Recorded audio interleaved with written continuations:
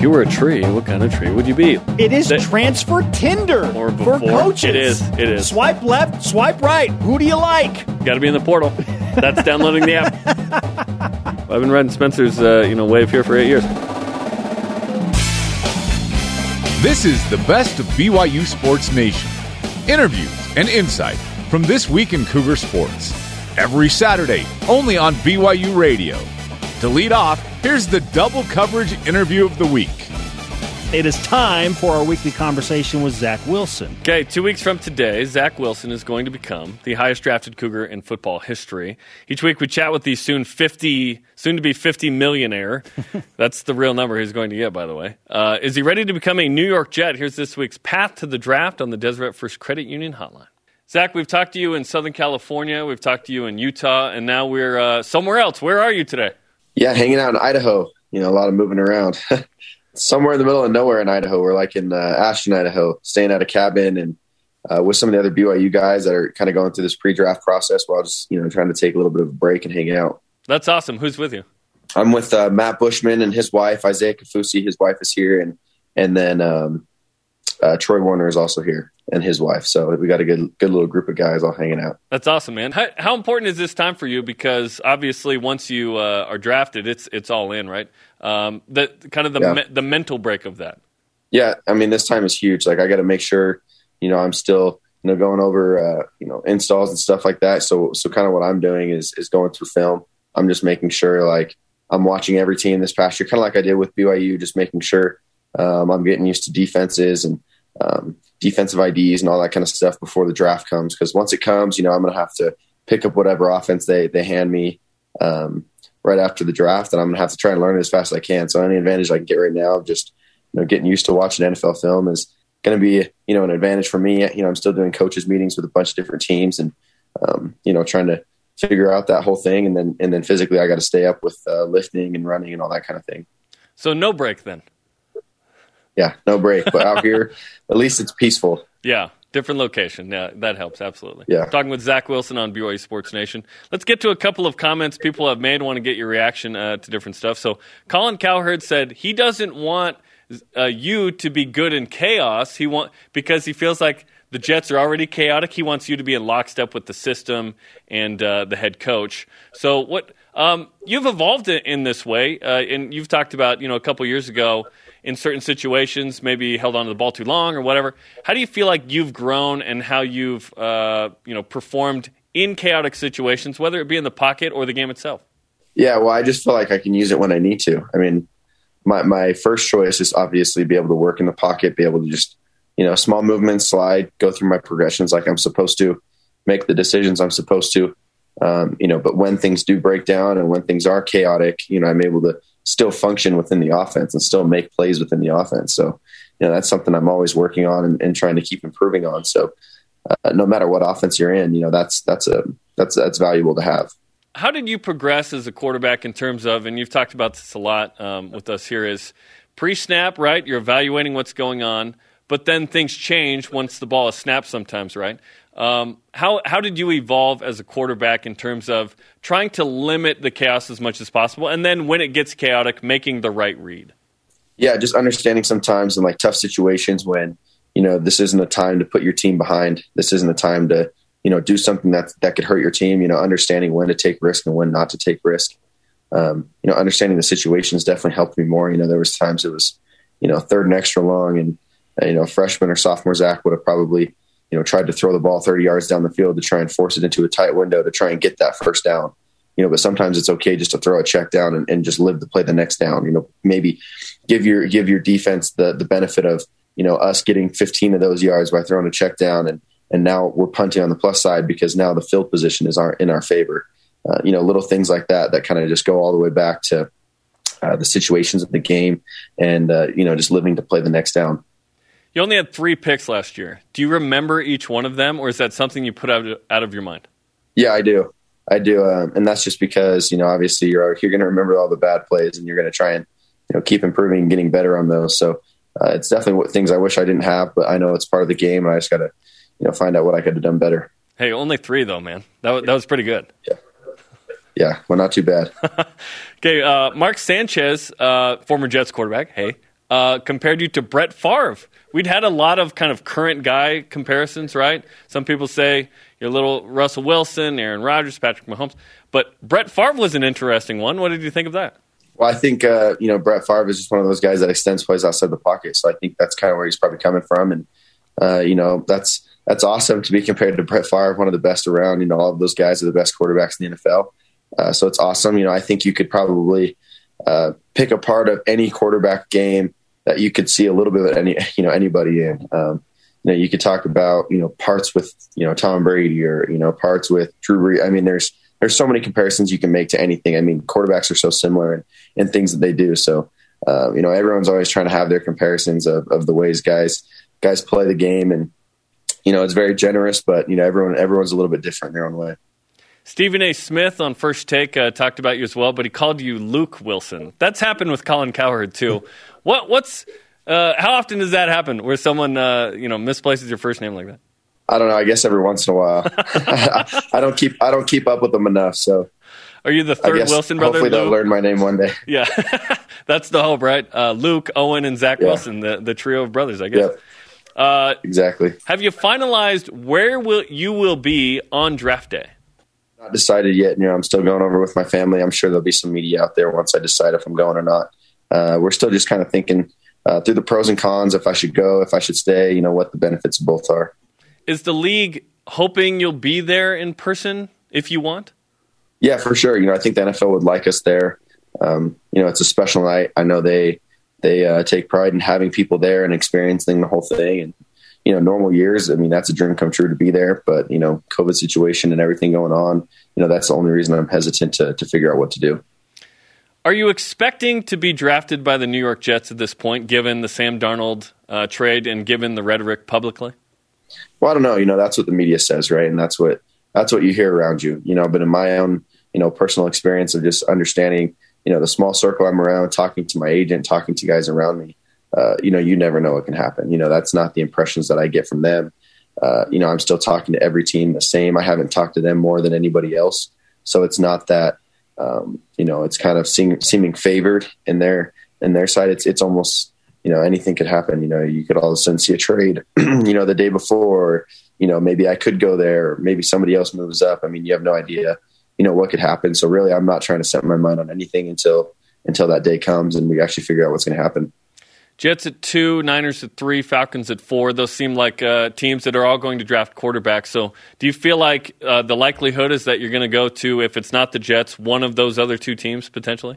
Yeah, it seems like it. I think nowadays with the value of being able to get a quarterback this cheap and having like the slotted draft money up early in the draft, people are willing to trade up that high to get these quarterbacks now. Back in the day when you had to pay so much. I think Sam Bradford was about $60 million to get a quarterback, early in the first round. Guys weren't drafting quarterbacks this early unless they knew that they were starters. There wasn't that development time coming. But nowadays, when you can get them for half the price, guys are willing to trade up and try and get their future quarterbacks. So, it kind of seems like this could be a first year that it could go, 3-4 quarterbacks in a row. So it could be crazy to see how it unravels, but I'm excited to see, where everyone lands. If you go to Cleveland, are you going to have to think hard about like what suit you're wearing? Because if you're at home, you can be chilling, right? Yeah, for sure. If I'm at home, I'll be chilling in some clothes. And if I go, I'm already figuring out suit options and stuff just in case, because I need a suit anyways. So I'll get a suit, no matter what. And if it's for the draft or not, I'll make sure I get one. Like a custom one with something on the inside and you messaging or whatever? Yeah, we'll get a nice, I think it's like a Hugo Boss suit, custom suit that we'll get, make sure we're all styled up. What are the chances you wear the bandana to the draft? Yeah, that's low chances. Low chance. That's what I thought, but all good.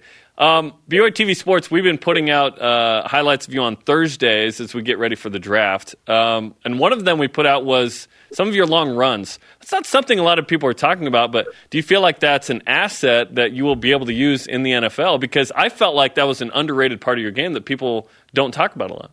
Yeah, no doubt. I mean, I feel like the ability to run for a quarterback nowadays is so valuable. I think the ability to escape, the defense is all dropping. They're turning their heads, running with the receivers down the field. Those backers are, and you got to make some guys pay. You got to be able to break the line of scrimmage and go pick up 10 to 15 a pop, and then all of a sudden, a defense has to respect that. You don't have to be the best runner in the world, but you have to have, some athleticism just to be able to get out of the pocket. So I think it's very needed. I didn't care how many rushing yards I had a game, but if I had, a couple sacks, that took away some of those rushing yards, but I was able to steal a couple, 10 to 15 yard runs, then I think that's very valuable for a team.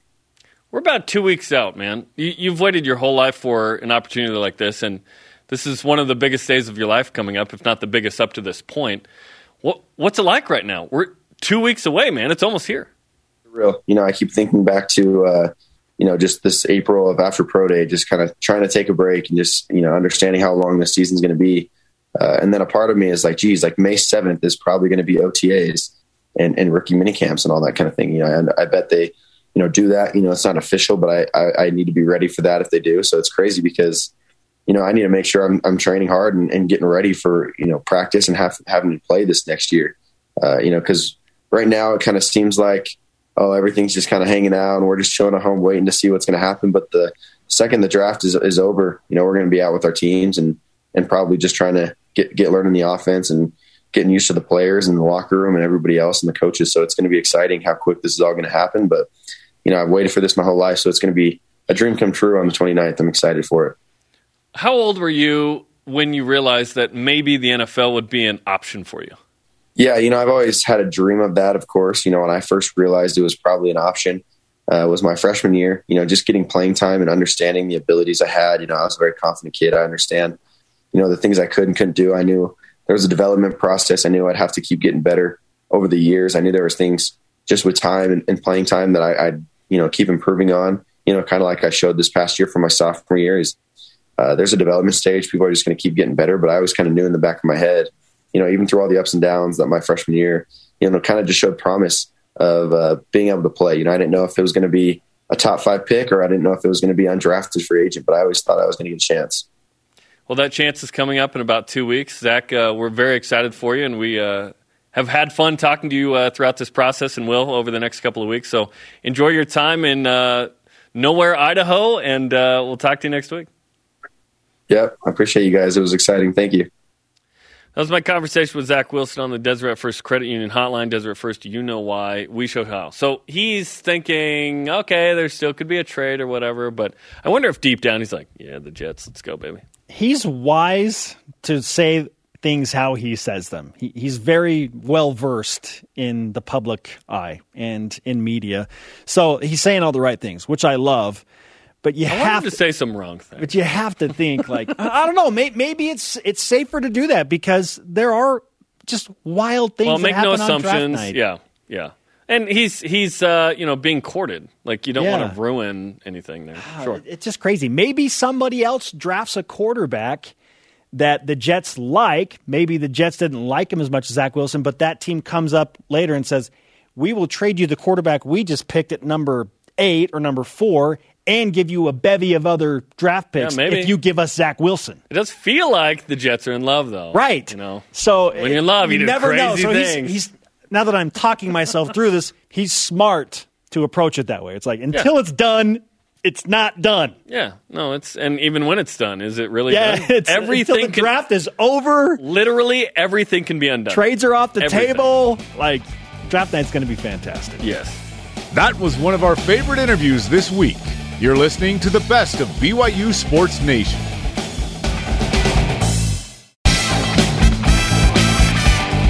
This is the best of BYU Sports Nation on BYU Radio.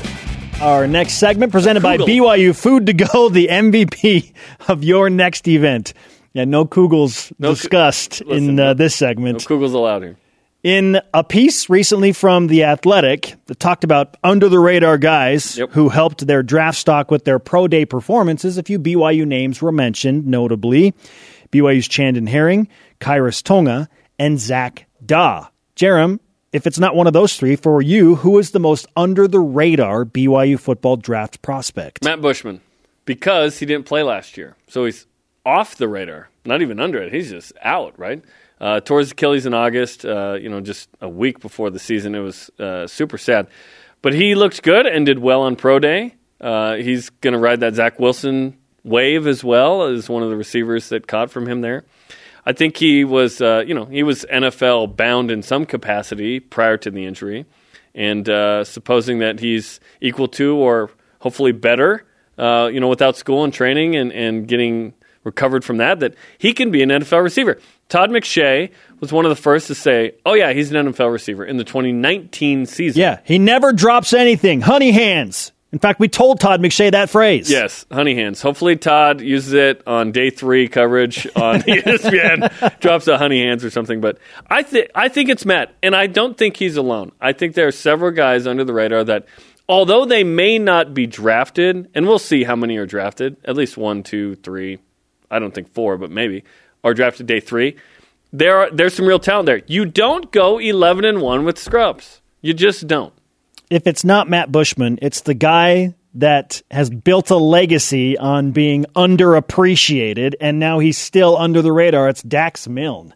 I think Dax Milne is an NFL receiver. He can be a Danny Amendola. He can be a Wes Welker. He can be a Hunter Renfrow. Like, Dax Milne is that capable of a receiver. In fact, I think Dax, if he played for Clemson with Deshaun Watson, that he would have been Hunter Renfrow, right? He's that type of bigger receiver. Spotlight. He might even be a better receiver than Hunter Renfrow. I think his skill set is incredible. He's underappreciated. So he's not going to the Raiders. We know he's that. under the radar still, and I expect him to sneak in there with a 7th round draft pick, and hopefully it's to the Jets. I know you said that's a cute idea. It totally is. It's very cute. I love that idea of, hey, yeah, bring in Zach's most trusted commodity in college and just see what happens. It's not guaranteed to make the team, but let's see what he can do with Zach Wilson in New York. It's cute as a button, yeah. No, the idea of fellow BYU guys playing together is great. That's awesome. If they don't, whatever. Yeah, Dax thrives in this role of under the radar.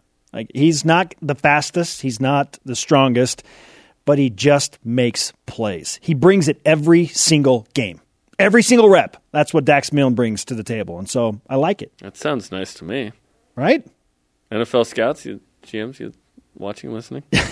Yeah, because Khyiris Tonga is not under the radar, per se. No. Like, he's too big to be under the radar. Yeah, it was interesting that he showed up as an under the radar guy. It's like, Chandon Herring and Tristan Hodge, yeah. Like, because... Yeah, Zach Daw for sure. Zach Daw for sure. Yes, Zach Daw had a tremendous pro day as well. That's awesome. I'm interested to see. Yeah, this is, and we talked about it. Listen, the story of the draft is Zach Wilson, but there are also other stories of note, and Chris Wilcox as well. Was Chris too fast so that now he's not under the radar anymore? Correct. He's not under the radar. 4.31, like that. That's like under the radar. So like you're in a sub or a plane, I guess, and it just doesn't catch you, right? Ooh. Yeah. What's your favorite submarine movie, by the way? That's a great tangent question. Oh, man. This is a tangent show. Probably U-571. It's pretty good. Mm-hmm. Hunt for Red October's mine. Although I did watch Das Boot, the German one. That's one of like the top 100 movies, isn't it? Yes, it is. IMDb. I've seen 99 of those top 100. We can talk about the one that I haven't seen later. Dax Milne is my submarine guy for BYU, and Matt Bushman is yours. Matt Bushman. Matt Bushman would have been on the radar. Oh, this just in from Nathan Bentz. After researching plenty of dinosaurs, the best combo I could find would be a cougar raptor instead of a cougar. If we're going dinosaurs, so much randomness. Yes. I love it. Like Chandon Herring and Tristan Hodge are interesting prospects at guard as well. Mm-hmm. They're definitely off the radar. But you're on the radar when you're attached to Zach Wilson. That's a thing. And there were some guys and they're good individually, but... maximize that on pro day. Jump on the Zach train. Yeah. Honestly, like, all these guys to some degree, especially on the offensive side, have done amazing things. But they're on the coattails of Zach Wilson, and that's not necessarily a bad thing. It will get you a look that you didn't get before. Yeah. In all these Zach Wilson highlights, you know who's being seen? The receivers, the running backs, and the linemen.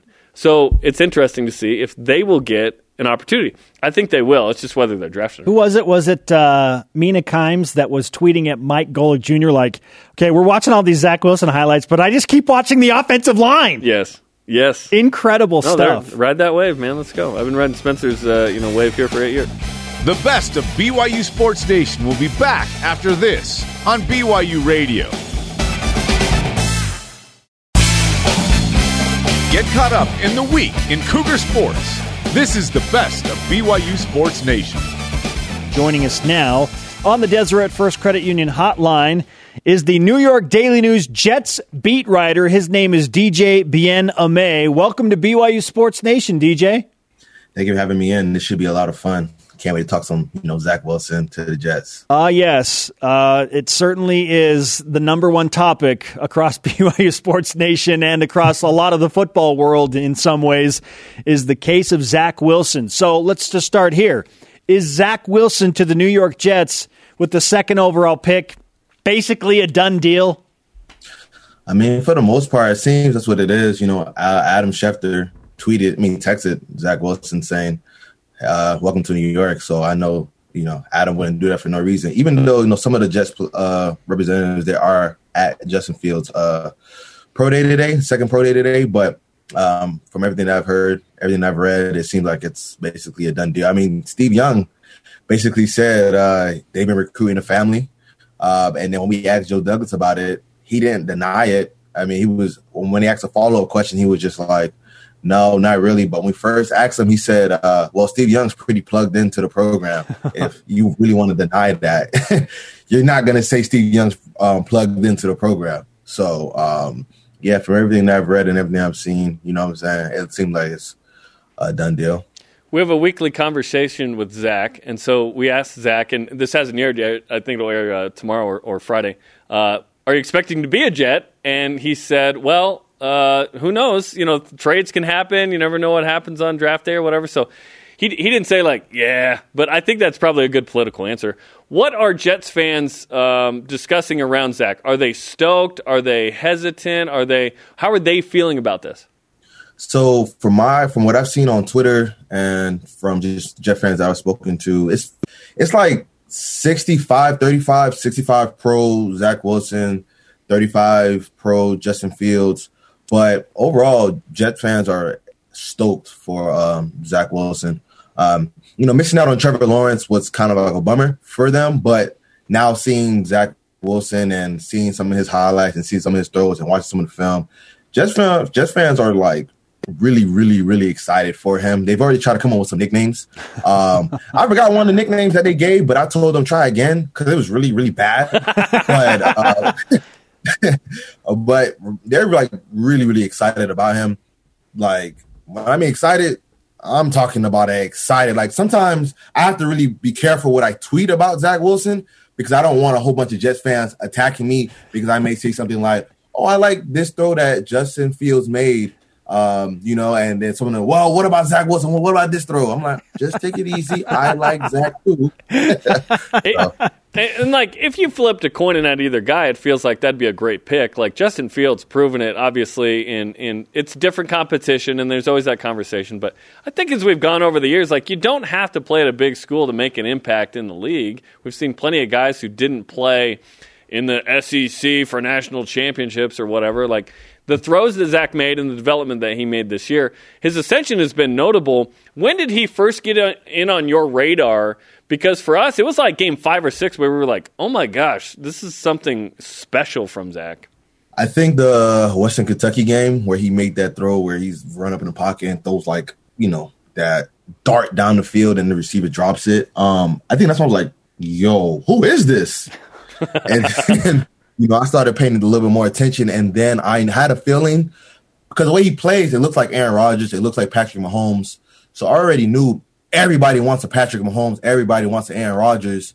That by the time we got to the draft, there would be a really good shot he would go top 5. And then once the whispers about Justin Fields started to come out, some of those I don't really agree with, but I kind of know how the process goes. Once those whispers started to come out, once he had the the below average Northwestern game, and he didn't play great against Indiana.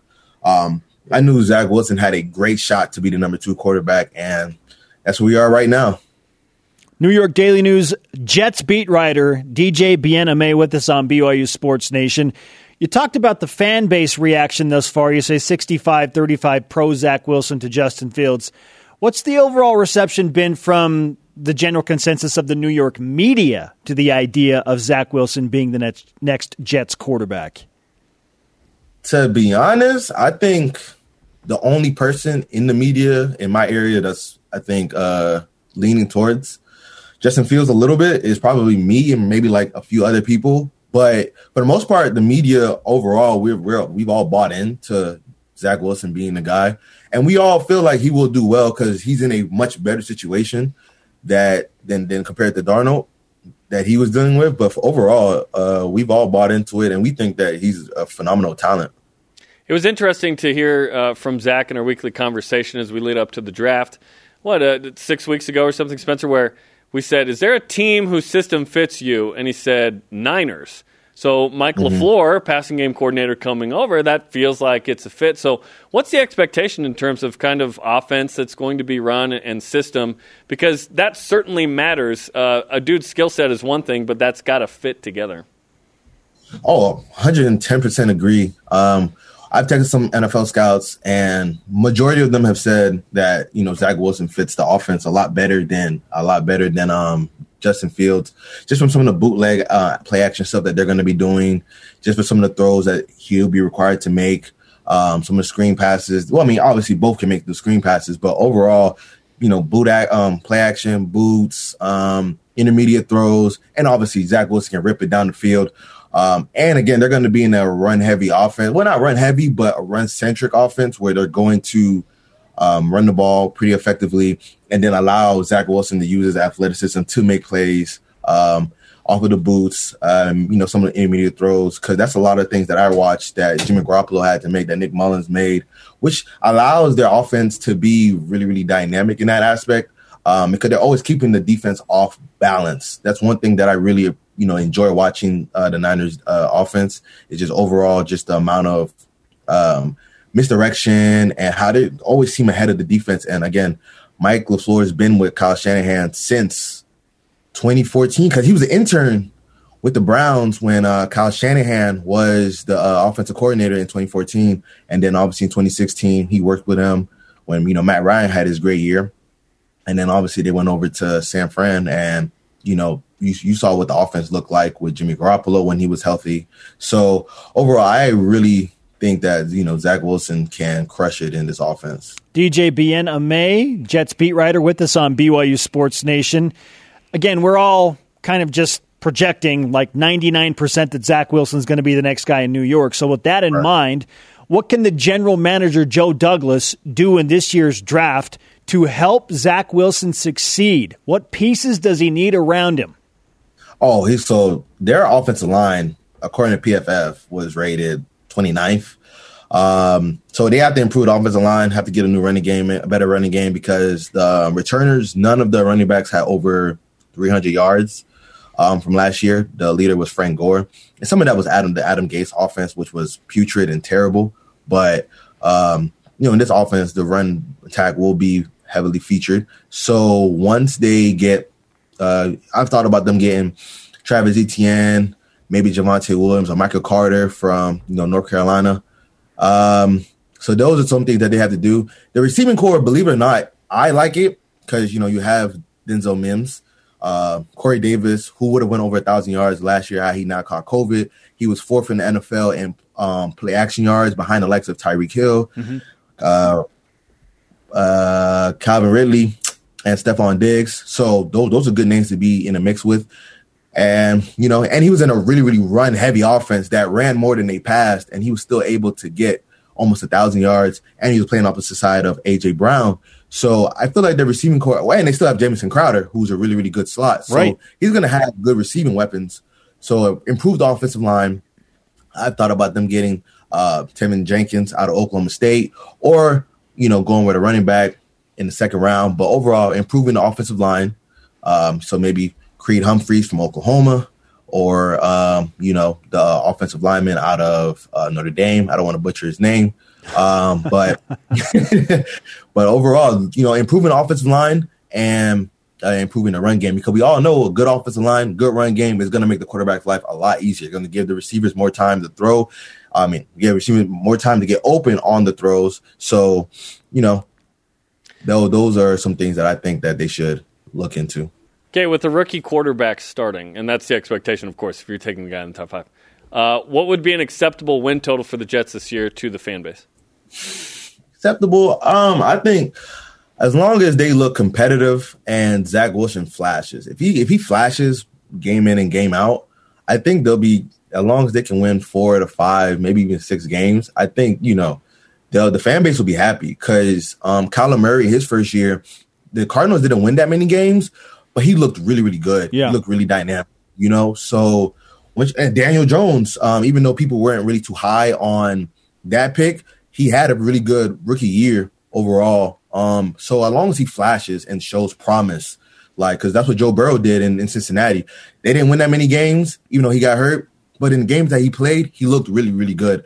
That's why, there was some talk about will the Dolphins move on from Tua Tagovailoa, because, he had some highs against the Cardinals and against the Chiefs where he brought them back in the game in the fourth quarter. But then he also had some future performances against the Raiders and against the Broncos. So, and there was time where he just didn't flash as much. Granted, he was coming off an injury, but it's all about flashing as a rookie and showing promise, Granted, as long as he doesn't look like Jared Goff's rookie year, I think, the Jet fans overall, they'll be happy. Because Jet fans, they're pretty lenient when it comes to their rookie quarterbacks.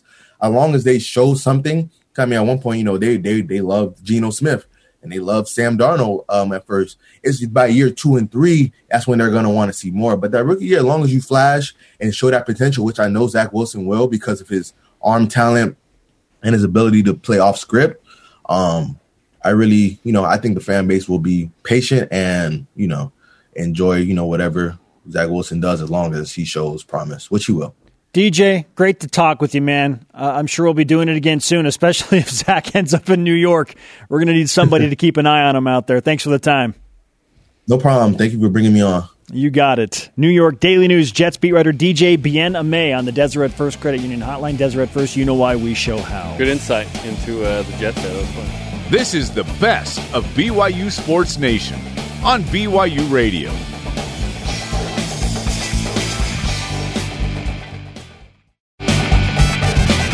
The best of BYU Sports Nation collects our favorite conversations and brings them to you every Saturday. Jarom, I just asked you a yes or no question, so let's play yes or no. It's one of my favorite games. Presented by Bodyguards, protection for a life worth living. Learn more at bodyguards.com. Let's start here with an article from Doug Robinson out of the Deseret News. Okay. Who, and I'm paraphrasing here, essentially asked the New York Jets not to draft Zach Wilson. He doesn't want them to ruin another good quarterback. Does Doug Robinson have a point? Should BYU fans be begging the New York Jets not to select Zach Wilson? No. Let's not do that. Let's not do the thing where Zach says he's not going to play for the Jets and then he's a prima donna. And no. Listen, have the Jets had issues over a long period of... Yes, we've talked about it.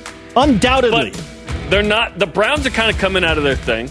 Raiders aren't as worse as they used to be. They're better. So there's a lot of parity in the league. Jaguars, I don't know. Is Mark Brunell walking through that door? Yes, they had a run a couple years ago to the championship game in the AFC. But they've got the urban legend. He hasn't done jack squat in the NFL. So we'll see what can happen, right? Does he have a point? Yes, but no, let's not be doing that. No, if Zach Wilson were going to the same exact scenario that Sam Darnold just left in New York with the head coach, but they fired the head coach. They brought in a culture guy, new GM, Robert Salt. Yeah, they got a new GM who's only in year 2. He built a Super Bowl champion in Philadelphia 3 years ago. It wasn't like it was forever ago. They say they're committed to building things up around whoever the quarterback is, and we think it's going to be Zach Wilson. They weren't, but yeah. We're committed to not building around the quarterback. Now, this is not the year to be like, oh, please, New York Jets, don't draft Zach Wilson. If they didn't fire the head coach, then maybe I'm clamoring for Zach Wilson to pull an Eli Manning in 2004 and be like, I don't want to go to the Jets. Like a super prima donna move. You don't want to be that guy. Well, it worked out for him, though. It worked out for Phillip Rivers in San Diego. Yeah, the Chargers could have been awesome. That wasn't a bad situation. Yeah. Right? Chargers have been It's weird. Yeah, it's weird. But no, this is not the year to do that. I like the direction the Jets are headed. Maybe next year after his rookie year. Did the Gonzaga Bulldogs losing associate head coach Tommy Lloyd to Arizona help BYU in any way? Maybe a little. I'm just shocked by this because I literally read 2 separate articles from the Spokane Review talking about how Tommy Lloyd is just waiting for Mark Few to retire so that he can become the next head coach of Gonzaga. Again, nothing's permanent. Like, that was discussed. It was determined. It was in his contract. Contracts can be But then go secure the bag at Arizona. Yeah. And I still think when Mark Few retires, Tommy Lloyd's going to go to Gonzaga and be the next head coach there. Dude, well, Arizona's probably a better paying gig with a pretty fight. Is it? How much money is Gonzaga paying Mark Few? Like, a lot, I would assume. I would think that Arizona's head coach would make more than Gonzaga's. We'll see. But I think, he is one of the major recruiting boons in Gonzaga basketball. And so this helps a little bit. Sure. I still think Gonzaga's going to be amazing top 10 because program, they're amazing. If not top 5, right? Yeah. Every year Nick Saban loses his OC. They're fine. Every year. And they're fine. So I think that Gonzaga's going to continue upward and onward. He is part of the pipeline. He is part of the international pipeline, though. Like, Tommy Lloyd does all of the international recruiting for Gonzaga. I would hope Mark has a few of those phone numbers in his digital Rolodex. Or does Tommy not give them to him and say, no, I'm taking those with me to Arizona? Well, that's why Mark probably already has them. That's what I'm saying. Like he's probably not aloof. Yeah. I'm guessing. Maybe a little. Not that much. It helps a little, right? Yeah. Does it mean BYU's going to win the West Coast Conference now? No. They're cutting down the nets in Vegas, baby. Random. I have a piece of Gonzaga net. Yep. A couple years We're waiting for BYU to win a conference. It was just sitting there in Vegas, so I just took it. Yep, it was just in the hoop. It was just in the hoop. They were all gone. They'd cut down most of the net, but they left a little piece But I of the will net. tell you something I stole from an NCAA tournament one time. There was just a sign on the door that said, "Quiet, please, interviews in progress." It's right there. Yep, it's on the set. It's right there. It's on the set right behind us. Just straight up stole it. Jimmer's junior year. Just walked out with it. "Quiet, please, interview in progress." Yep. Stole it. Stole it. Should you steal signs from the NCAA? Come yes at me. or no? Come at me. All good. The NCAA has been stealing a lot more than that for a long time. So it's all good. Yeah. My favorite edition of Yes or No ever. Does Jerem steal? Yes. The best of BYU Sports Nation will be back after this on BYU Radio.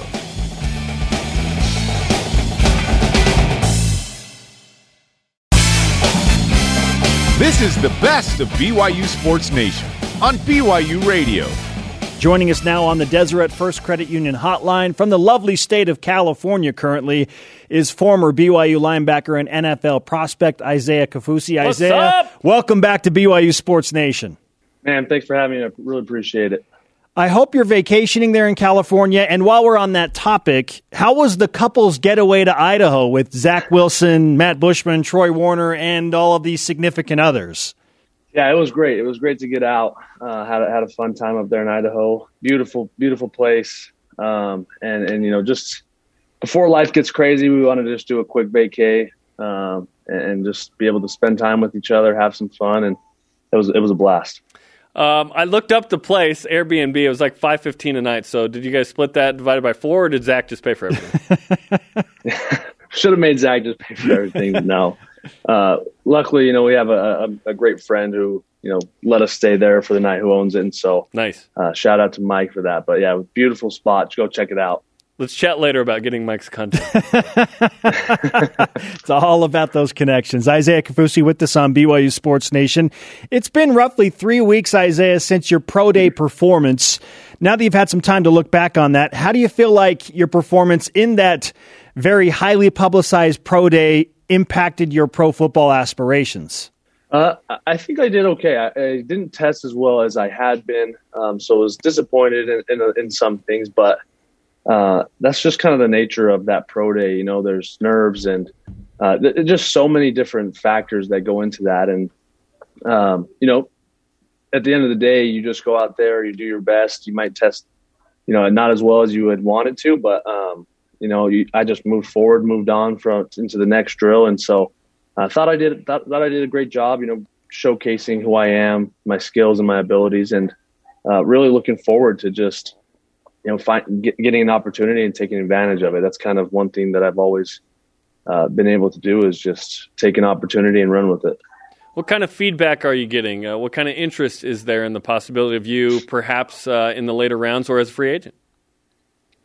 Yeah, I've had a lot of interest and some really good feedback. Talked to a number of scouts and teams who have mentioned, really good things about my pro day numbers, which I was surprised at. I probably was more of a critic of myself than anyone, more critical of myself. And so, had some good feedback and have had a number of chats with some teams, and really excited and really confident in being able to get an opportunity. What do those teams and scouts like about your game, and maybe what do they want you to work on as you try and transition into the NFL? Yeah, I think obviously, some of the weaknesses and things that I need to work on are, just the speed and the strength. And some teams have mentioned, gaining, a little bit more weight, putting on some more muscle and things like that. But there are also teams on the other side of the spectrum that really like, my speed, really like, that I'm a little bit lighter, taller, longer. And so those are just, the Fred Warners of the game now. He's changed the game and kind of the linebacker position. And so people really like that I'm similar to Fred, that, we move similarly. And, I was able to learn under Fred. So I was able to kind of see how he played and adopt, some of his play style. Obviously he's one of the greatest linebackers in the league right now. And, I always just trying to learn, from him and kind of just get like tidbits here and there of how he plays. So that's, I think, something that plays to my advantage. It's fun to see what BYU can do at the next level, Isaiah, because a few years ago, Taysom Hill, undrafted free agent, but now he could be the starter in New Orleans. A guy like Fred Warner, like you mentioned. And then, of course, the ascension of Zach Wilson is one of the greatest sports stories of the last decade for BYU football. So what's it been like to see and hope to take advantage yourself of this like positive momentum wave from BYU of, listen, Fred Warner might be the best linebacker in the league. Zach Wilson's going to be the number 2 pick. Taysom Hill's maybe going to be a starter in the league. What is that like as a player trying to make your own mark from BYU? Well, it's very encouraging in a lot of ways, just to see guys, like Danny Sorensen, who, undrafted special teamer, works his tail off. And now he's, established himself as a great football player. And, guys like Taysom, I was able to see Taysom kind of go, attack these hurdles that were just thrown at him. And there's the BYU guys in the league, I think, have created a great reputation for just BYU in general, kind of the men that we are, and also the football players. People around the league know who they're going to get when they draft or when they bring on someone who's played at BYU. So just very encouraging and really excited to just, get out there and give it my all and just see where it goes. You talked about your physical attributes. One of the attributes that's often highlighted for you is the leadership and the ability for you to create great culture and help the locker room out. Was that something that scouts and teams knew about and discussed with you? Yeah, absolutely. I think it was one of my greatest achievements and honors was being selected team captain. So that's always come up, and was just very blessed to be a part of that team and be selected team captain by my teammates. I've just always tried to do what's right and do what's asked of me. And so I think naturally when you do those two things, you'll just, naturally maybe become a leader and you're naturally in the light. But it has come up, and I think teams are very pleased with that. Former BYU linebacker, NFL hopeful Isaiah Kaufusi with us on BYU Sports Nation. Let's say you're in a job interview with any of the 32 NFL teams, and naturally you're doing it over Zoom, and they say, okay, if we give you a contract, what type of player are we going to get? How do you respond to that question? Yeah, that's a great question, and I have been asked that. And I think I respond by this. I just say, look, you're going to get one of the smartest football players out there. And not necessarily the smartest. And I'm not going to come in and be the smartest football IQ, but I'm willing to learn and willing to understand and be coachable and teachable. And then I'm also a football player that just makes plays. I find a way to get to the ball, whether that's, creating, forcing a fumble, recovering a fumble, interceptions, sacks, whatever. I just find a way to get to the ball and make plays. And that's one thing that I feel like I'm just naturally good at, and one thing that I've also had to work really hard at. Did you get asked anything weird? Because traditionally with like the NFL comment, it's like, if you were a tree, what kind of tree would you be? Like anything crazy like that? And not that I can recall, that all my interviews have been pretty easy. But I have heard those weird questions that they ask, like I don't know if it's the psychology of, how you would answer, but I've heard of them. So what kind of tree would you be? Oh my goodness. Coconut tree. I love it. Oh, fantastic stuff from Isaiah Kaufusi. I do want to ask your opinion about what's left behind at BYU while you're still somewhat connected to the program, because you played directly with a bunch of the guys that are going to come back and be the core of that BYU defense. So how would you explain what makes up the BYU linebackers for 2021? What do they have in the tank still? Yeah, I think the best is yet to come for those guys. I think, the last few years, what we've seen from the linebacker core, it has been great, but I think that the best is to come. Really experienced room with a great coach. I know Coach Clune is going to do fantastic things with that linebacker group. And, just the way he coaches and the way he's able to connect with us in a way that we're not really used to. He's kind of a different coach, and just kind of brings in a different style. And so really excited about those guys, Peyton Keenan kind of leading the way, and my brother, has come a long way, and really excited about him, and can't wait for him to recover because I know his potential. And so really excited. I know Ben Bywater's been getting a little bit of reps here and there. His shoulder's feeling pretty good, and Drew Jensen. So, I think the legacy of the linebacker, coming through BYU, I think it'll continue with this group. That's the one position at BYU the most where I go, I don't even need to know the names. They're going to be awesome. Like every year the linebackers are good, which is fantastic. But we do like to know the names as well.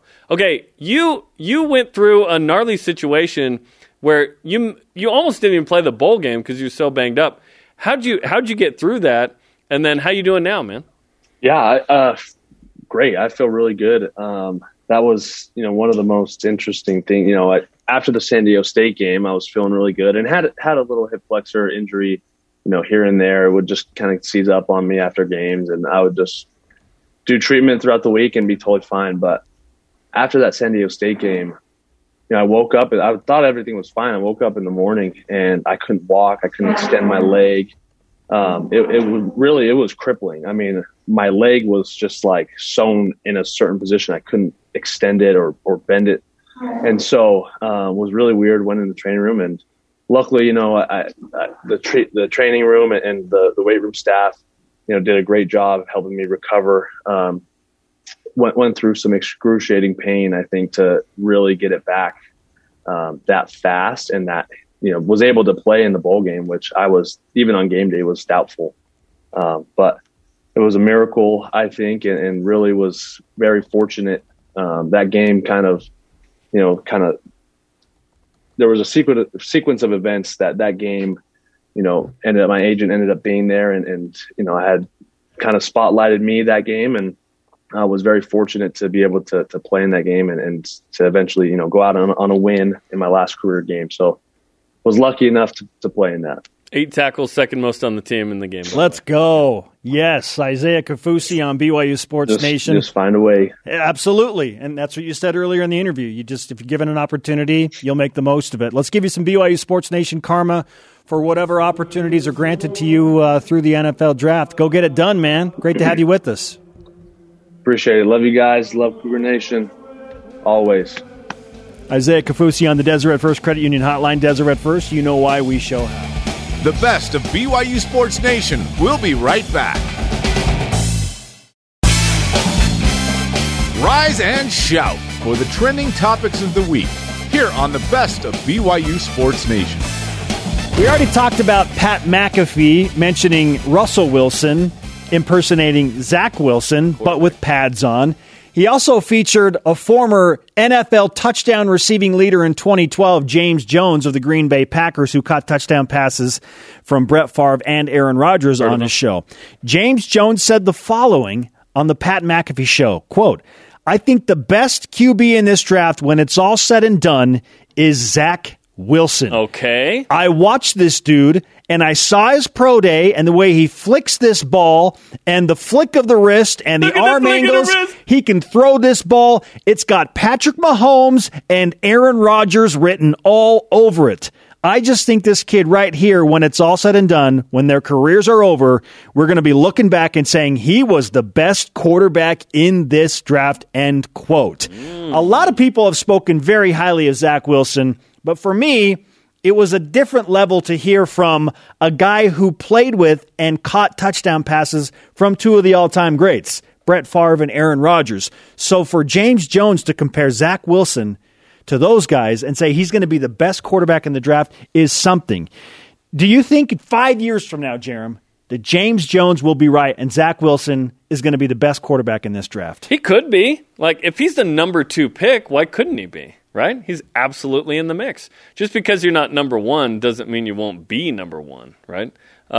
Zach Wilson, and I've said this for a while now, does some things better than Trevor Lawrence. And those things have been on display. Yep. And people are talking about it. And it's not about the schedule, and it's not about even his freshman and sophomore years. It's about what have you done for me lately. And Zach Wilson, and there are a few people who have called it. Cam Miller has called it. Jake Keeps a couple years ago said he's a first-round talent. And I was like, wow, that's quite the statement. And here we are that Zach Wilson isn't just first-round talent. He's top 5 talent. He's top 3 talent, which is just fun to watch this ascension for brother Zacharias F. Wilson to go from, is he going to be the starting quarterback last year conversation to, which we were like, no, he's the starter. He's the starter. To, oh my gosh, he's going to be the second pick in the draft. So yes, in 5 years, he might be the best quarterback. Sure, why not? If you're the number 2 pick, you absolutely have a chance at that. I think people hesitate to answer this question and just agree with James Jones because Zach Wilson is more than likely going to end up with the New York Jets. And that is causing people Trevor Lawrence is with the Jaguars. Hesitation. True. But there are other talented quarterbacks that could also be the answer to this question. Justin Fields, Mac Jones, Trey Lance. Is it one of those guys that's in 5 years from now is going to be the greatest quarterback to come out of this draft class? I'm going to go on record right now and say that Zach Wilson, 5 years from now, is going to be the best quarterback in this draft class. Some shocking opinions from the BYU guys here. Listen, it's not just me. You said might. I'm saying straight up, James Jones is right. Yeah. He's right. Joe Douglas, the general manager for the New York Jets, was the guy that put together the roster for the Philadelphia Eagles in their Super Bowl run in 2018 with Carson Wentz, and then Nick Foles comes in and finishes off the deal in the Super Bowl. He's in year 2 with the Jets. I like what he can do as a general manager. Robert Saleh is a culture guy. And as hard as it will be for BYU fans to accept that Zach Wilson's going to end up with the Jets and the dumpster fire that franchise has been for the past decade, I feel like things are changing. And Zach Wilson is going to be part of the change. He's going to instigate some of this positive change. Yeah, let's hope so. Right now, it's just all talk. People say, it's just going to be the next Sam Darnold. Don't go to the Jets. Don't ruin another potentially great quarterback. Things are different for Zach Wilson than they were for Sam Darnold, clearly. Darnold had 1 year with Joe Douglas, and Joe Douglas said, you know what? You're not our guy. So he's shipping him out, and that's okay. They want Zach Wilson. I like that they're all in on Zach Wilson, the latest Disney star, right? Right. We'll get to that later. Yeah. But I think Zach Wilson's going to prove James Jones right. 5 years, he's going to be the best quarterback when we look back on this draft class. Okay, mark it down 5 years. Yep. Last night, the Phillies beat the Braves 7-6. Controversial play at the plate. It went to review. There's no way that call was correct. They said, the runner, Alec Bohm, didn't touch home plate, or did touch home plate. He didn't. Darno got him at the plate, right? 5 different angles confirmed this. So, what's the biggest missed call in BYU sports history? Because that was Major League Baseball freaked out last night. Oh, yes, rightfully so. What's the point of replay if you're not going to overturn the call? You don't have to tell me twice. Men's volleyball. Sometimes I'm like, I say that once a match. I go, I completely disagree with that goal. You serious? Man, this brings up a lot of mostly negative memories. The first one that came to mind was Brandon Bradley in 2010 against Utah. The Utes are ranked. Jake Heaps is a freshman starting on the road. Interception. His knee was clearly down. And if that call is upheld, overturned. Unfortunately, we have video of this. Then BYU wins the game. His knee is down before the ball is strapped.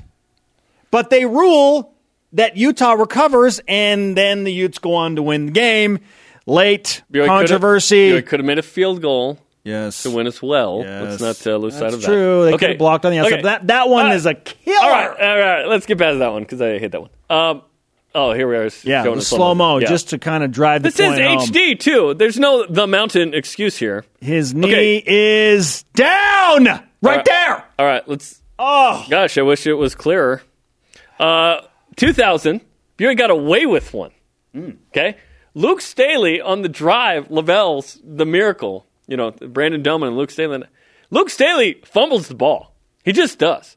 If review is used then, that's a fumble and Utah wins, and Lavelle finishes on a loss to Utah. A call went in favor of BYU. They missed a call that went BYU's way. Okay? Sometimes that happens. I think when you hear missed calls, you just think the negative one automatically, right? There are positive missed calls.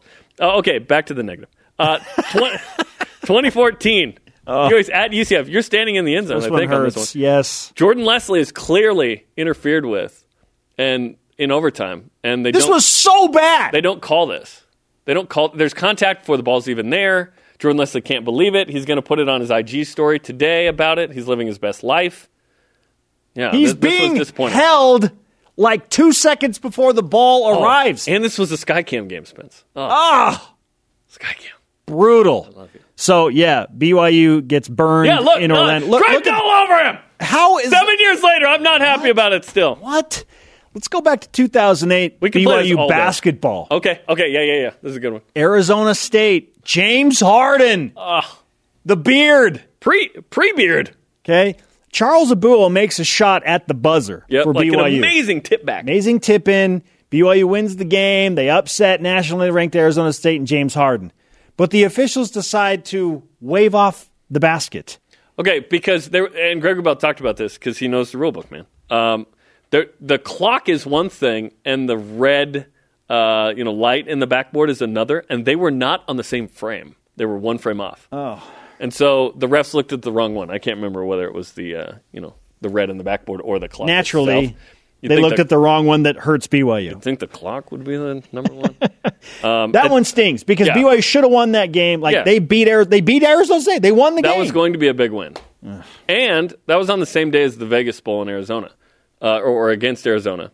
And I didn't think they'd have that game on up in the booth. Yeah. So I called KSL and I said, "Can you just put me on hold so I can hear the game?" This is app, where you can just listen to everything. So I'm sitting there in the stands in Vegas, listening to this on the phone, just so I can hear it. And Greg's not there. It's Mark Durant and Russ Larson, I think, calling it. So I wander upstairs after and find out, the game was on in the press box the whole time. Oh, no. So why was I sitting there on the phone like an idiot? Well. One more, 2005, and this happened right in front of my eyes. Yeah. BYU-TCU, overtime game. 51-50, the Horned Frogs rally back. Their player fumbles the ball out of bounds at the goal line, and it goes into the end zone. I mean, it literally happened right in front of me, okay? So if that happens, typically it's a touchback, and you can see the BYU players right there saying, no. He fumbled the ball into the end zone and then out of bounds. It should be a touchback. Ugh! It's who strips it there? Corby Hodgkiss? I don't know who it was. Justin Robinson plating there. Later, you get smart and where's the cart cam shot on the goal line where you can actually see? You know what I mean? It's Luke Garotte. Justin Luke Garotte, who lived 3 doors down from me at my first place at BYU. The ball comes out before he's over the goal line, before the nose hits the goal line. And again, the angle is terrible. Can we see you? But I'm right there. Oh, you're right there. There you are, Spence. By the third down marker. Yes. Oh, that's you. The back of your head. That's me. The back of your head is ridiculous. Yes. And I'm like, what? Wait, what? The call stands? Oh, that's you. Yeah, you're jumping up and down. I'm trying really hard not to cheer in that moment. Can you maintain some decorum here on the sideline? So, fun fact, that was the first football game at BYU I was on the sideline for. Very first one. And that happened. And now you're not even on the sideline. You're on our set. Just kidding. It's true. So yeah, a lot of hey, we can play this game all day. The blame game. That one was rough. This is great sports talk radio topic, right? Isn't it? Seriously, everyone's got a play. They're like, eh. But to your point, not everyone is against BYU. Right? Some are for. Yes. Right. Mm-hmm. We tend to forget those a little more because they're convenient. Well, we don't want to bring them up because we don't want to rile up the other fans. I want to rile up Utah fans. Luke Staley fumbled. We got to win with it, man. Well, there's a story there between Ron McBride and Luke Staley as well. We heard a funny expletive-filled story from Ron McBride. Pro BYU. At least one of those things was good. No, I said mostly negative feelings, not all. I saw and talked to Ron 3 weeks ago, by the way, randomly. Okay. Anyway, he was at the Utah Warriors game. Fantastic. Yeah.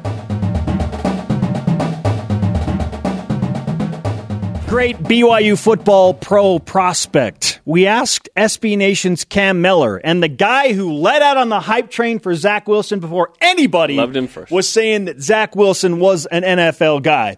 We asked him, okay, now that Zach's gone and a number of other very talented players, who's the next great BYU football pro prospect? And he said, I don't need any time at all to think about this. It's Peyton Wilgar, and right now, I would take him on day 2. Wow. So, meaning second or third round? Yeah, there's some real confidence in Peyton Wilgar. Jerem, I'm going to ask you the same question. Ask it. Who is the next best BYU football pro prospect? There's several, and Peyton is certainly up there, if not the best. I think Isaac Rex is an intriguing prospect. And I don't know that I have a next best, like just a single guy. I've got a group, so we'll talk about him in a sec. But let's lead out with Isaac Rex. What a freshman year he had, right? Double-digit touchdown catches, really capable and good target in the end zone. Someone has to catch passes, and it was Isaac Rex in the end zone to lead the way for BYU. Kind of stepped into that Matt Bushman spot. Bushman had struggled scoring touchdowns in his career. Had, 6, I think, in those 3 seasons, but was super sure-handed. Isaac Rex doesn't drop the ball, blocks well, elite hands. Isaac Rex is a guy that he's not going to come out after this next year, although he could. He's been out of high school over 3 years, right? But he had a tremendous year. He's one of several guys who I think when Isaac's done at BYU, whether that's in 2 or 3 years, or 3 or 4, is an intriguing prospect. I've got a list as well, but I think at the top probably stands BYU center James Empey. I thought that Jim Empey. He might come out of BYU this year, but he got banged up end of the season, and he didn't have a great season. Yeah, maybe his stock dropped a little bit, but had a good season. Pro Football Focus was really high on him. His numbers were very solid before this year. They weren't saying the same things after this year about him. I think he has the capability to reestablish himself again against a Power 5 schedule, be the guy. So I like James Empey a lot coming off that revamped BYU offensive line. If not James, I agree with Cam Miller. Peyton Wilgar is so good in pass game coverage at linebacker, that will translate nicely to the NFL. And he's big. About James, so his ankle injury certainly slowed him down, like literally and pun intended there. But hopefully he has a big year because he was, as you mentioned, one of the highest rated centers. He was the highest rated center coming into in the college season. Football coming into 2020. Yes. Now the schedule ramps up, so it's harder for sure. Peyton's intriguing too because he's like 6'3", 240. Like, he is NFL size already. He's rangy, and he led the team in interceptions in 2019 with 3. Yeah, one of those notably against USC. That was a big one. So, Peyton Wilgar is a guy that you'd think would get drafted and kind of continue that BYU linebacker U kind of thing. Other guys in the mix. I think Puka Nacua down the line is going to be one that's interesting. Ryan Rico is a punter. No one wants to talk about a punter, Spence, but Ryan Rico had an NFL-type punting season. Well, Dave McCann wants to talk about punters. Yes, he does. Y factor pick. Ryan Rico was incredible. Perhaps the most underrated player on the team last year. Because he was the most underused player on the team last year. Barely used, right? Like a Clippers on a bald man. But Tyler Algier as well. Tyler Algier had a 1,000-yard season. Big, physical running back, fast, which is awesome. Now, Tyler did not have a great game against Houston, which was one of the bigger games of the season. So he's going to have a chance to prove himself against a different type of schedule. But the step he took forward was massive. And I'm excited about Tyler. I don't think he has a 1,000-yard year against the schedule, but I think he gets to the 800 mark. And the real important mark will be against 7 Power 5s, can he be 4.5 yards per carry plus. That's the hope. A lot of people compare him to Harvey Unga, and that's a great compliment, but he's not as Different. big as Harvey. No. He's a little faster Yes. and more explosive than Harvey is at the line of scrimmage. Harvey was incredible at making guys miss tackles and running over dudes. Great hands. Yes, incredible hands. Tyler's a little more shifty, a little quicker, and word has it, while BYU had their pro day set up in place, Tyler was clocked running a 4.39. Oh my gosh, that's incredible. So he would certainly get a look at that point. This is the best of BYU Sports Nation on BYU Radio.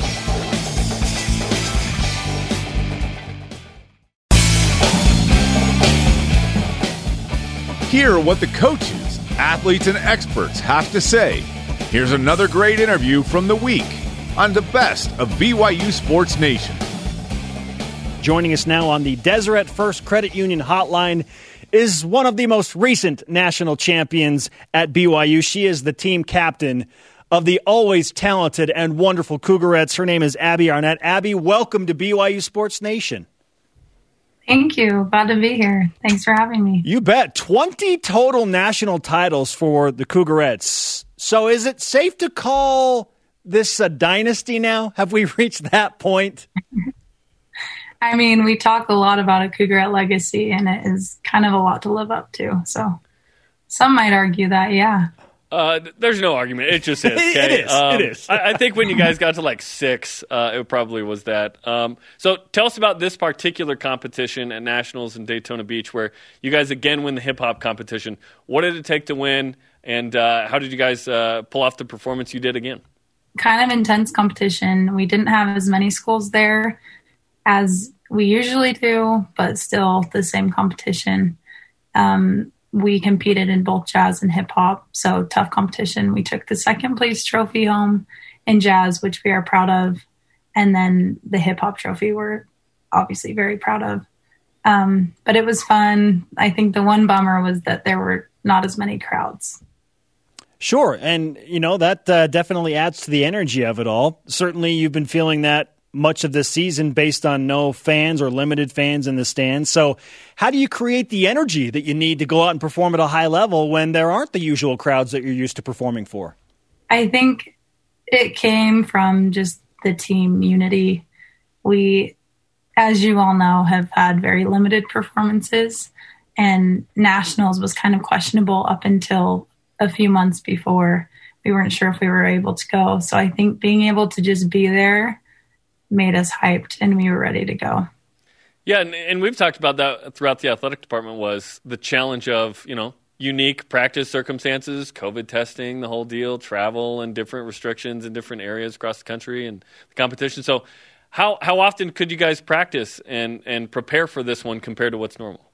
Yeah, so we were lucky. We still got our normal practice times. The things that we didn't have in-person choreographers at all, which we normally do. They normally come twice a year. So that was a bit of a challenge. We did it all over Zoom. And once this pandemic is over, I'm never touching Zoom again. And here we are. I don't know that with you over Zoom. Yeah. Right. Abby Arnett with us on BYU Sports Nation. For the record, we can't wait to have you and all the athletes back in studio with us. Yeah. Holy cow. So we feel you there with some frustration. You're talking about the COVID parameters and just how challenging and difficult everything has been.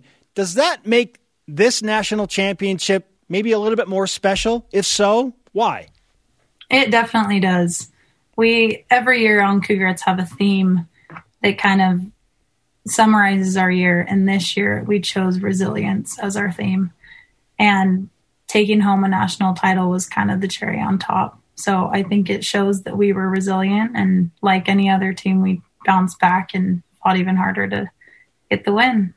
Who's the next closest competition? Who's like the rival in hip hop against the Cougarettes? Louisville. Mm-hmm. It's been that way forever, hasn't it? Yep, the Ladybirds. Okay. The Ladybirds. Do you guys talk with them? Are you friendly? Are you not friendly? We try. I say hello, good luck. It's not necessarily reciprocated. Okay. Hey, that's a compliment because you've dominated them for so long. Did they win? Who won in jazz? Is there did they win in jazz? Does it go back and forth? No, luckily Texas Tech won in jazz, which we're still a little bit mad about, but they're a good team. Okay. Okay. Let's talk about hip hop specifically too, because I think that the perception of BYU and frankly the Church of Jesus Christ of Latter-day Saints is like when you guys show up, you guys just smash preconceived notions about who BYU is and what BYU is, right? It's like, whoa, they can dance. And if people have paid attention, obviously, you guys and what you've done for years, the videos you've collaborated with Cosmo that have gone viral, I feel like you guys do a lot for the PR of not only the church, but BYU. How do you feel about it? Yeah, I mean, I think it definitely helps our competitive edge. We kind of go into competitions with a little bit of a chip on our shoulder, like, yeah, we're Mormon girls that can dance. So it's fun that way. Absolutely. And we're seeing some of the highlights now. Just incredible performance in Daytona Beach. How much training is required before the dance is ready for nationals? So typically we learn the hip hop dance in January-ish.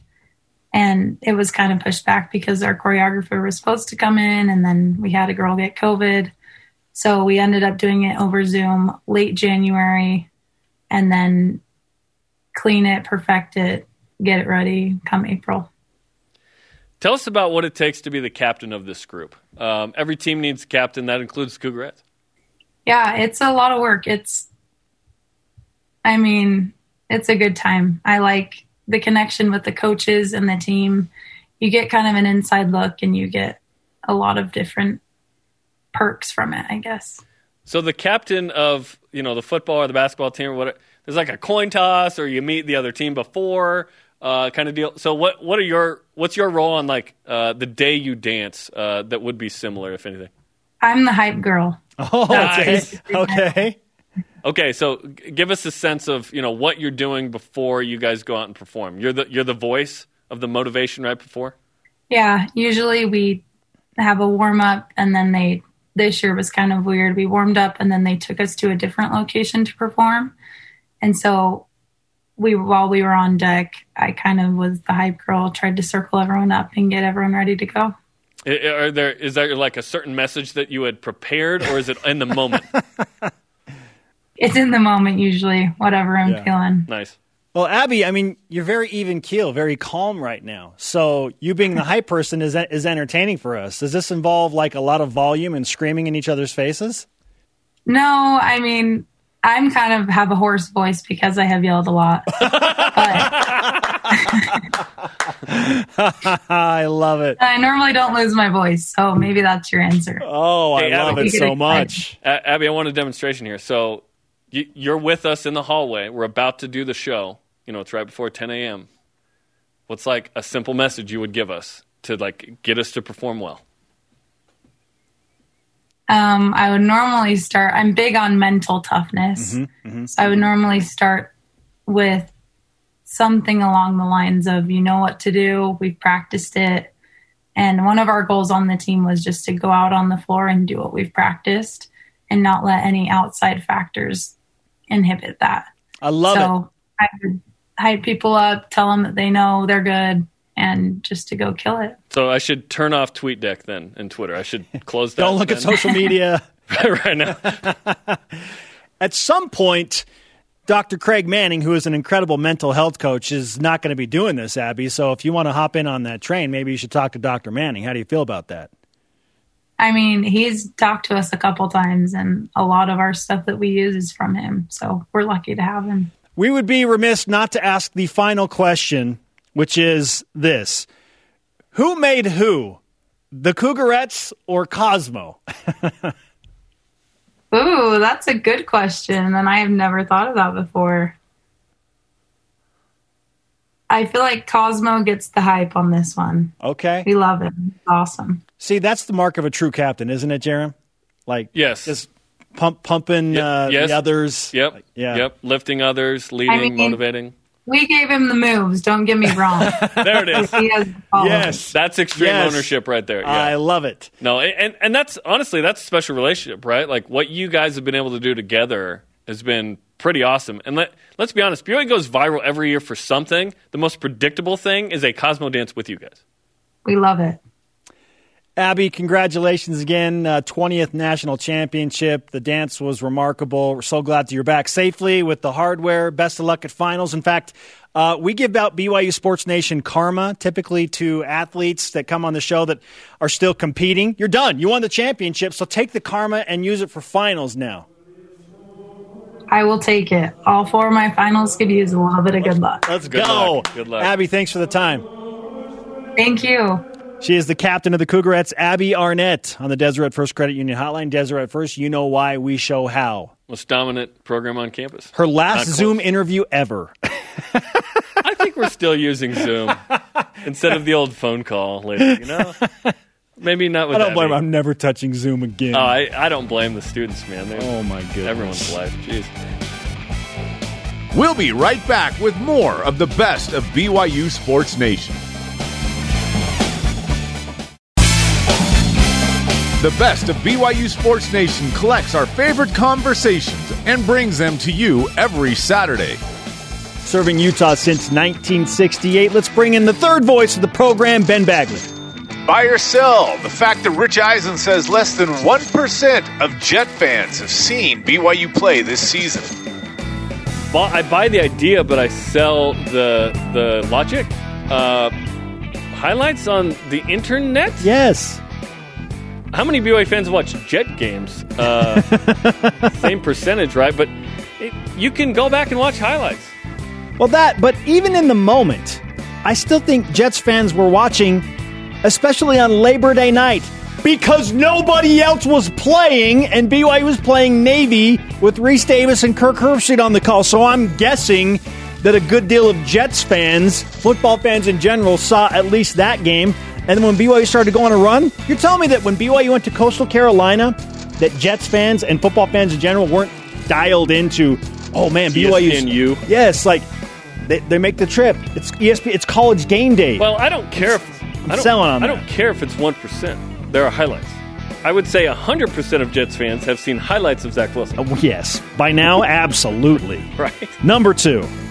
Buy or sell the Jets being able to put enough talent around Zach Wilson this season to double their win total from last season from 2. I think if it's only 4 wins, Jet fans are going to be are going to be really upset. I don't have a ton of confidence that they're going to surrender. It starts with the offensive line. If you can't have a decent offensive, that O-line is bad. They've got an all-pro left tackle protecting the blind side. So they've got something there protecting Zach Wilson's blind side. Other than that, they have some serious gaps to fill. And yes, they signed Corey Davis, but Corey Davis hasn't had a 1,000-yard season. Like he almost did last year, but he's not as what they were hoping he would be in Tennessee, and now he's there. Jamison Crowder's a good receiver. Yeah, Denzel Mims, right? They just signed Tevin Coleman, who's like a washed-up guy from the Niners and Falcons from before, but I am not confident they're going to surround him with enough talent to win 4 games. Well, to win 4, yes. Okay, I'm talking to do something that matters. Winning 4 games doesn't matter. Come on, if they only win 4, they're going to be ticked. I'm happy if the Jets win 6 games. 6 is a Seriously, step in the right direction. Going from 2 to 6 with a rookie quarterback, starting right out of college, get to 6 wins. I am buying 100% that they have enough draft picks and talent to help Zach Wilson get to 4 wins. That's a low bar. 10 picks this year. They got 5 in the top 90 this year and 21 total over the next 2 years. The Jets have some moving pieces, and Robert Saleh is a culture guy. Give him time. Like it's going to be a winning good. guy, too. Yeah, for sure. Yeah, buy it. Let's go. Number 3. Buy or sell the best missed call of the weekend being the missed call at home plate to win the BYU baseball game. Always good to win. Either way, sure. Over the weekend, sure. Yeah. No, Bye. so here's the thing. So backstory, okay? Jacob Wilk, who's a first baseman for BYU and a designated hitter, he doesn't get the call from his coach, Mike Littlewood, at third base to show bunt late. Okay? So he's swinging away. And Mike Littlewood's like, well, what is he doing? And he's like, I guess that'll work. I'm guessing Mike said something else. Yeah, he hits the ball off the wall in left field because he missed the call from his coach. That's hilarious. Instead of bunting. Now that's a missed call. It works out, right? Another one. Positive things for BYU. Yeah, I'm buying that. That's the best missed call. Yeah. At least over the weekend. Really, over the weekend. What were the others again? Time for Top 5 Tuesday, presented by Delta Airlines. Keep climbing as we take a look back at the top 5 plays from the BYU women's volleyball regular season. NCAA tournament coming up Thursday. Let's go. Number 5, March 31st versus Santa Clara. Whitney Bauer saves it off the net. Aaron Livingston gets the block to win the point. BYU would go on to get the sweep in the final game of the regular season. Bauer ends up being named the WCC Playa of the Year. March 17th at San Diego for number 4. Grace Wee will start things off with a great dig. Abby Dayton dives in for the pancake. Taylon Ballard-Nixon will finish off the point eventually with the block. BYU wins the match in San Diego 3-1. This was a dynamite performance by BYU and a needed one in their pursuit of another conference title. Hopefully San Diego can get some lights in the gym next year. Number 3, March 20th, home versus San Diego. Whitney Bauer, multiple diving saves to win the point, the first of which is into the scores table. Look at that hustle. Kate Grimmer and Leilani Dodson combined for the block to finish the point. The rally lasted 38 seconds. 38-second rally. Well, just wait. Holy cow. Slow-mo dive, baby. Yeah, Whitney. Great hustle. Number 2, March 30th, Santa Clara. Watch Maddie Allen with just a silly dig to start.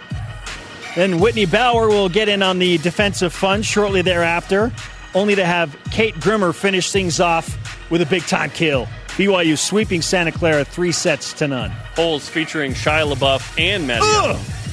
And the top play of the regular season from women's volleyball came February 4th at Utah Valley. This was number 4 in SportsCenter's top 10 that night.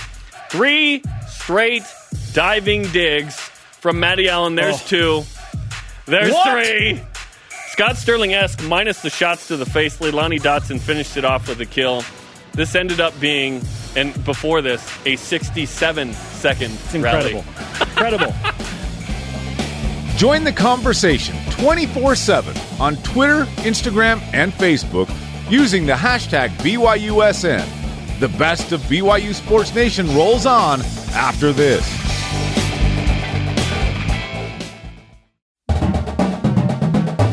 Get caught up in the week in Cougar Sports. This is the best of BYU Sports Nation. And it is time to whip it.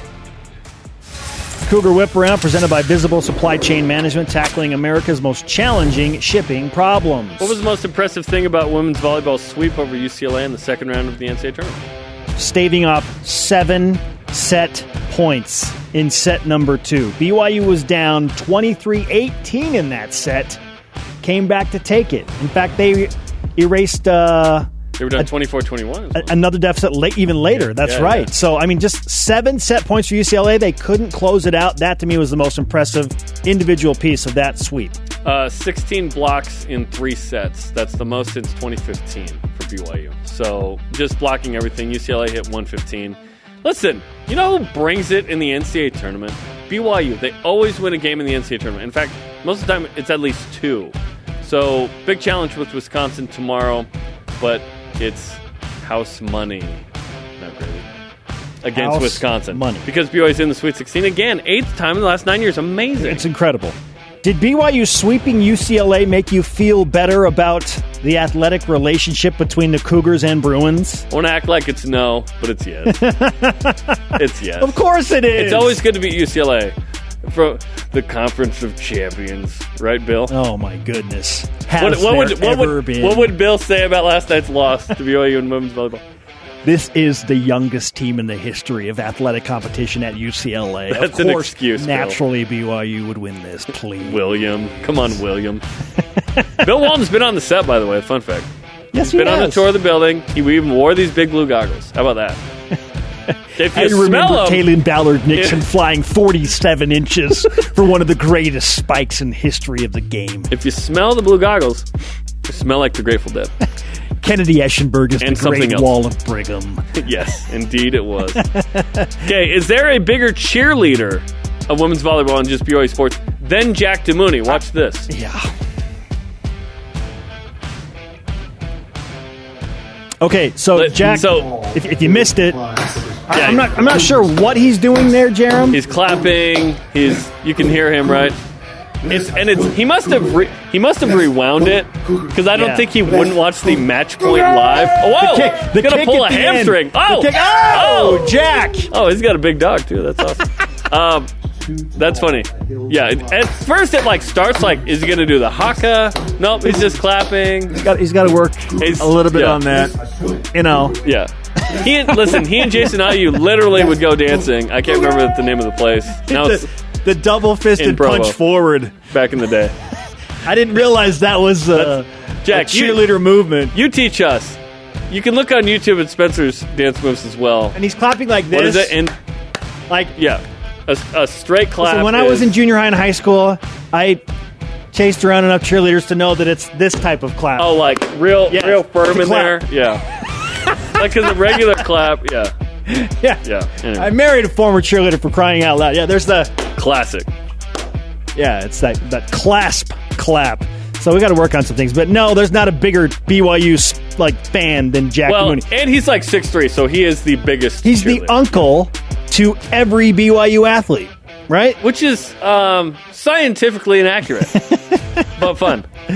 Jerem, a group of New York Jets fans are trying to gain some momentum for a new nickname featuring Zach Wilson. Wall Street Wilson. Is that better than Broadway Zach? Yeah. I like Wall Street Wilson. I think it is, but we're not there yet. Just because it's better doesn't mean it's good. We've also heard Zach's Fifth Avenue. Yep. Right? That was one I heard this morning talking to a Jets fan, radio dude in Houston, but yeah. Wall Street Wilson? Yeah. He's money! Yeah. Yeah. Well, it depends what stock it is. Yeah. Dogecoin. I walked through a GameStop yesterday. Yeah, Dogecoin. I was like, should I sell my $20 right now and make cryptocurrency? Yeah.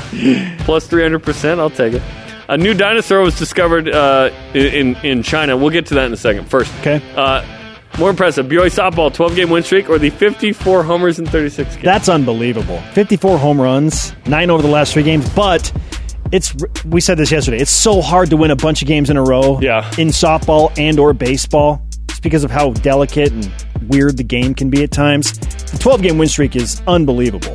And it includes a sweep of a nationally ranked team. So there's some validity to it. It's 54 homers, man. 50. Like winning is the point of the game, but the means to that end, pretty impressive. 54 homers, baby! Run home, Jack! Run home, Jack! Yes. Jeremy, you just said it. New dinosaur discovered in China. Small flying dinosaur with opposable thumbs. So it can text fast. Mm-hmm. With the discovery of the monkey dactyl. How long until the monkey dactyls are taking over Jurassic Park? Now, and we're showing a photo. It's kind of gnarly, right? Well, it's a new arboreal Darwinopterian pterosaur, the oldest opposed-thumbed fossil record, Gerald. Yes, thank you for that. There's like a little frog. I feel bad for the frog. Anyway, Fast and the Furious 5's director said that they have had talks about a Jurassic World Fast and the Furious crossover. Stop it. To which one of our friends texted us this morning, there's a real Sharknado vibe there.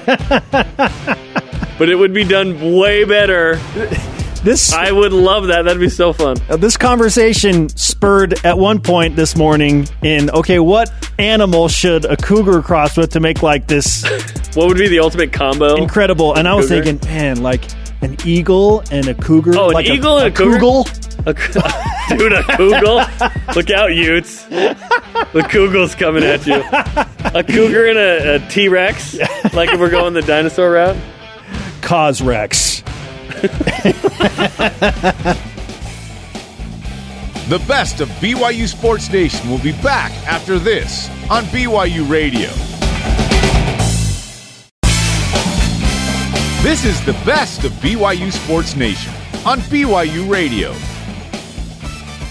and it's time to welcome in guest number 2 on the Deseret First Credit Union hotline. She is a star, and I mean that in every sense of the word, for BYU softball, a big part of why the Cougars have won 9 straight. Riley Jensen back with us. Riley, great to have you back on the show. How are you? Good. How are you? Thanks for having me. You bet. 200 runs scored in your career. That's a lot of running around the bases. Just out of curiosity, have you ever missed touching home plate, ever? I think I've been close a couple times, but that's a lot of runs. All right, 200, and you're still going. I mean, obviously, these are career milestones that you want to get into. Is somebody calling you right now? Who's calling you? Someone's calling you because you're on the show and they're watching. You can answer it if you want. No, it's okay. Hey, what's the next career milestone that you have on the agenda? Honestly, just trying to make it past a regional. We're just trying to win games. I mean, if I score runs, that obviously helps, but we're just trying to win games at this point. And so far, so good. You guys won 9 in a row. Kind of turned this thing around. What's been the key to winning that many in this streak? Yeah, we've definitely lost a lot of heartbreakers early, and it was really tough. You know, like I hate losing more than anything, but just sticking together and just staying on track with our goals and with what we want to accomplish. And finally, things are starting to come together, and I love it. Yeah, I was just mentioning to Jerem yesterday that this softball team's finding new and creative ways to win. You're outscoring teams and, sometimes shootouts. You won a game on Saturday by a final of 1-0. What has this team learned about closing out games that you weren't doing so in February and March? I think early in the season where we were just kind of content with, scoring early and just kind of coasting, but that's one of our goals is to not coast and to finish games, and that has paid off for us. But it's tough. It's tough to not get content when you're scoring runs and doing all the things you need to do early in the game, but finishing games has been a big key for us. You guys are super fun to watch, and those that haven't watched BYU softball, you got to check out this team, especially the outfield. It's really fun with you in left and Violet Zavodnik, outstanding freshman in center, and Hannah Jo Peterson. Feels like you guys are going to have a triple, a homer, a stolen base, throwing someone out at home. What's it like to play with that group in the outfield? Oh, I love those two to death. We have so much fun. There's no pressure. We just have fun out there. We're dancing, we're singing. I just love it. We're just such a fun group that has just stuck together. And I mean, it's also a plus that we hit 1, 2, 3 in the lineup. So it just helps us stick together and kind of just be like the engine of our team. Do you guys have a nickname or anything? Do we need to come up with that? No, we don't have one yet. Okay. We'll work on it. Yep. We're on it. All right. We're on it. Riley Jensen with us on BYU Sports Nation. When you try and pinpoint the strength of this team, maybe it is the outfield, maybe it's something grander, but what would you say is the strength of the team overall? Oh, that's a hard one. I wouldn't say we have one specific strength. Some games our pitching is just keeping us in the game. Some games our offense just explodes. Sometimes our defense just keeps us in the games. It just kind of depends on the day. That's probably the biggest strength is we're strong all around. So maybe balance then? Yeah. Okay, let's talk about the home run chain. Yep. Who came up with it? What was the motivation behind it? Because that's super fun. Martha, our third baseman, it's kind of just sat in her locker for a while. And then she just started, had a chain sitting in her locker? And it started becoming a trend. And then last weekend I hit a home run and they were chanting, "Give her the chain, give her the chain." And it was just super cool. Like being able to wear it, it's just awesome. Wait, so Martha's just rocking a chain in her locker and then you guys are like, bring it up for the team. Well, I think she brought it for that reason, but it kind of came out a couple times in our inter squad scrimmages in the fall when we couldn't play against other teams. So, and it just came out at home games. We didn't really have it on the road until this last weekend. I love it because I asked Coach Eakin about it. I was like, "Hey, who started the home run chain?" He's like, "I don't know." Yeah, he doesn't pay attention to that stuff. Martha Epinesa, thank you for giving us the goodness of the home run chain. How much does playing just what is really shaped out to be a ridiculously hard February and March schedule help you at this point of the season? It just makes us better. Like I said, we've lost a lot of tough games, but it just shows us that we can play with anybody, and to be able to just get to play at home and not like have a let up on our schedule, but I don't want to say easier games because we've made a lot of games really hard games, but just to be able to just be at home and just believe in ourselves and build that chemistry from those tough games really helps a lot. Yeah, for sure. Like beginning of the season, you have more weight on the bar, right? And then you have a little less, perhaps. But you still have goals for certain reps and want to win and score runs. So it makes sense. Yesterday, I talked to Gordon Eakin for getting ready for the broadcast, and he said that you beat him in a little horse at the hotel over the weekend. Tell us about that interaction. Yeah, Coach Eakin can shoot. I was not expecting it, but we stayed at this cool hotel with like a full-size basketball court, and basketball is my second sport, so I just had to bring out a little competitive nature to him. Okay, was it close? Like, what letter did he get to? Yeah, it was really close. Oh, okay. Okay, so we got to S maybe or something? Yeah, he got me on the little mid-rangers, but I got him on the three-pointers. Okay. Yeah, that's this generation, right? The Steph Curry generation. Yeah. Yeah. Okay. Now, and I also heard that pre-pandemic, now eligibility is probably tough. There was some potential interest at looking at you on the women's basketball team, right? For a minute, yeah. Ooh, that could have been fun. A little Caitlin Aldridge part 2. Okay, where does that conversation stand now? Is that completely off the table? Do you have eligibility? I'm not even sure, but I'm graduating, so. She's out of here. I'm done. Which, by the way, congratulations. That's next week, right? Yeah, finally. Okay, you have 2 finals. You told us during the break. What classes are those in? Oh, put me on the spot. If you can't remember the name of the class, you don't deserve the pass. I think I'm in like 2 human development classes, so I think they're both for that one. Okay. Gotcha. Last semester, 2 classes. Well done, by the way. That's how you got to do it. Yeah. So, what's next? Are you going to try and play softball after college? Are you going to take the Libby Sugg route? Or what do you think's next in your future as an athlete? That's a very good question that I don't know the answer to. I'm just trying to finish strong with softball right now and just try to get us past that over the hump of the regional. So we're just taking it baby steps right now. Hey, well, when you lead the team in hits and runs, and doubles and home runs, batting average, I'd say that you're doing a pretty good job leading. Okay, and we got to finish with this, Riley. The Idaho girl versus Idaho State tonight. IF versus Pocatello. Is there a rivalry between the 2 cities we need to know about? I wouldn't say rivalry between the 2 cities, but I almost went there, so a victory tonight would be extra sweet. Okay. You almost went to Idaho State and missed out on the opportunity to be on BYU Sports Nation. I know. Idaho Sports Nation is a big deal, too. Don't sleep on Idaho State. Don't sleep on them. No. Riley, congratulations on everything you've accomplished thus far. We're excited to see where this team goes, and good luck getting what we hope is win number 10 in a row tonight. Thank you, guys. You got it. Riley Jensen on the Deseret First Credit Union Hotline. Deseret First, you know why, we show how. That wraps up the best of BYU Sports Nation this week. Tune in next Saturday for the Cougar news you need to hear. And catch the BYU Sports Nation simulcast every day at noon Eastern, 9 Pacific on BYU TV and BYU Radio.